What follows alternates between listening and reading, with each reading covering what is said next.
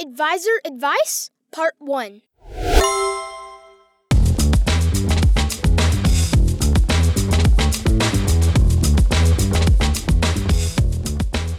Welcome back to another episode of the Cash Kid Podcast. If you haven't already, be sure to visit our site at cashkidpodcast.com for more resources and links to past episodes. Follow us on Instagram as well. We are so excited to continue seeing this audience grow. It is my belief that we can help build a generation of cash kids that know how to manage, invest, and grow their money. And our guest today will give us some tips to help us get there. The Cash Kid Podcast is underway.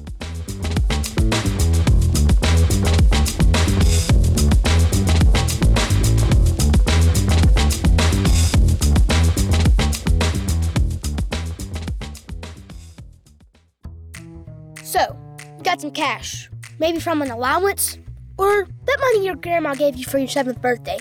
Here you go, sweetie. Woohoo! Thanks, Grandma! Whatever it is, what are you gonna do with it? Spend it, hide it away, or maybe invest it? Let's start learning how to make that money grow. Time to learn how to be a cash kid.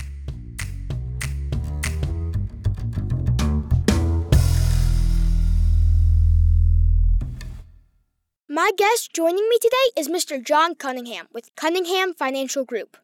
Mr. Cunningham, or Mr. John as I like to call him, is a financial advisor and considers his clients partners in creating financial success. He has also been super helpful in answering some of my questions about the stock market and finances. So, we're going to cover a few topics with him about how kids can prepare to invest later and be smart investors. Mr. John, welcome to the show. Thanks for having me. First off, tell us a little bit about yourself. Sure. Well, first, just personally, my name is John Cunningham, and I'm married to my wife, Ann, and we have 3 kids, Wes, Grant, and Charlotte, and actually one on the way that's due sometime in October. Professionally, I'm the managing member of the Cunningham Financial Group. We began in August 1st of 2011 and have grown the practice ever since. We have locations in Birmingham, Alabama, and in Florence, Alabama, and just outside of Nashville in the town Murfreesboro, Tennessee. And presently have about a little over 2,000 clients throughout the country, and we're licensed in about 29 different states. So it's a great practice. That's great. So, what led you to having a career as a financial advisor? Yeah, it's something that I always had an interest in, whether it be everything from just earning money to saving it to investing, and always had an interest in the stock market. And actually, what's interesting, I entered in college hoping to be an accountant, and with an accounting major initially, and quickly realized that was not the area of finance that I really wanted to focus on. And what's funny, it took a class with a professor. He's my favorite professor. His name is Dr. Moron, actually, but a fantastic teacher, and taught me to really love and understand numbers.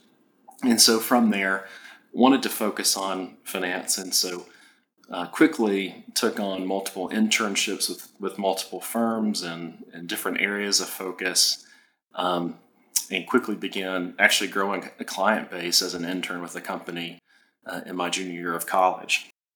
What do you think is the biggest misconception for adults in managing finances?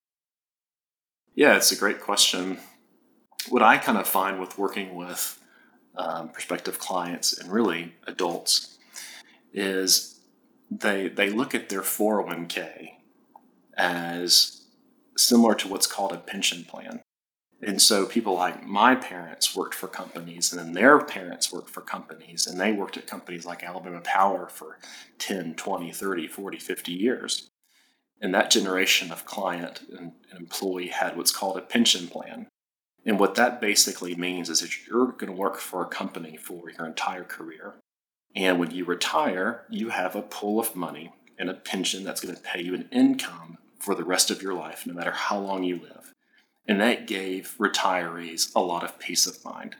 Well, those plans aren't necessarily available or not as often available to people that's your parents' age or even my parents' age. And they have what's called a 401k, which is an investment account that's provided by most employers. And it's just a employer-sponsored plan that provides an avenue for an employee to save and invest money for retirement purposes. And often people look at that and they think, hey, this is going to be like my pension. I'm going to put money in this plan and I'm going to save money my entire career. And whatever is there is going to last the entirety of my life. But oftentimes there's not quite enough. And often, too, they forget about taxation. Because all that money that you put in a 401k, you've never paid taxes on that money before. But when you pull it out in retirement, that's when you start taking the tax hit and paying taxes on withdrawals as you're spending down that money in retirement. And oftentimes, there's not enough money there to last a lifetime. Do you think some of the trouble is because they don't know where to start, or they weren't taught financial skills at a young age? Potentially, yeah. I mean, it's one of those things that kind of go into that point about older generations. There's not always been a lot of transparency when it comes to finances. Oftentimes, older generations didn't discuss even how much money they made, or what a credit card was, or what a checking account was, or what a credit score meant, all those types of things. So I think oftentimes what I kind of see is most clients just weren't taught at a young age of just the basic principles of finance. So I think that could play into it for sure. Yes, so what are your thoughts about the importance of kids being presented and taught more financial literacy at a young age? Yeah, that's a great question, Cash Kid. I think it's very important for kids at a young age to form good financial habits and to form muscle memory. What I mean by that is when you look at the amount of money that you might be bringing in, whether it be from your allowance or it might be from a lawn business or some sort of employment where you're making an income, it's really important to look at that income in different categories because you worked really hard for that money. And it's important that, some of it's spent for fun. You're going to enjoy life. You're going to go to movies or ball games or go out to eat with friends or whatever. So a portion of money should be earmarked for spending. But then, of course, some should be earmarked for giving, at your local church or charity. A portion should be set aside for savings for a rainy day for the future. And then also a portion should be set aside for investing. And those four categories, giving, saving, investing, and spending, those are the same categories that you're going to live within as you age. It's just as you get older, hopefully you're making more and more money and you have bigger pools of money to work with. But I think if you can form that habit, even at your age, those are qualities and traits that will be transferable throughout life.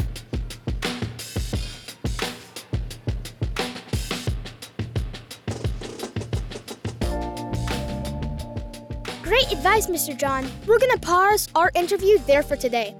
As he had such great tips to share, we had to split it between 2 episodes. We tried to keep our episodes shorter for our audience's attention span. No offense. I'm speaking for myself too. Alright, that wraps up this episode, part 2 of Mr. John Cunningham's interview in our next episode. He will discuss ways you can help kids to start investing now. Don't forget to check out our website at cashkidpodcast.com and follow us on Instagram. CashKid out.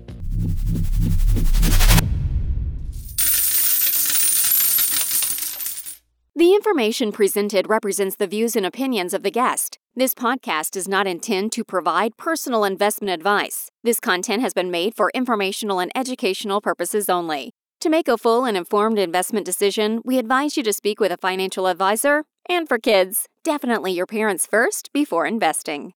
Another Sound Off Media Company podcast.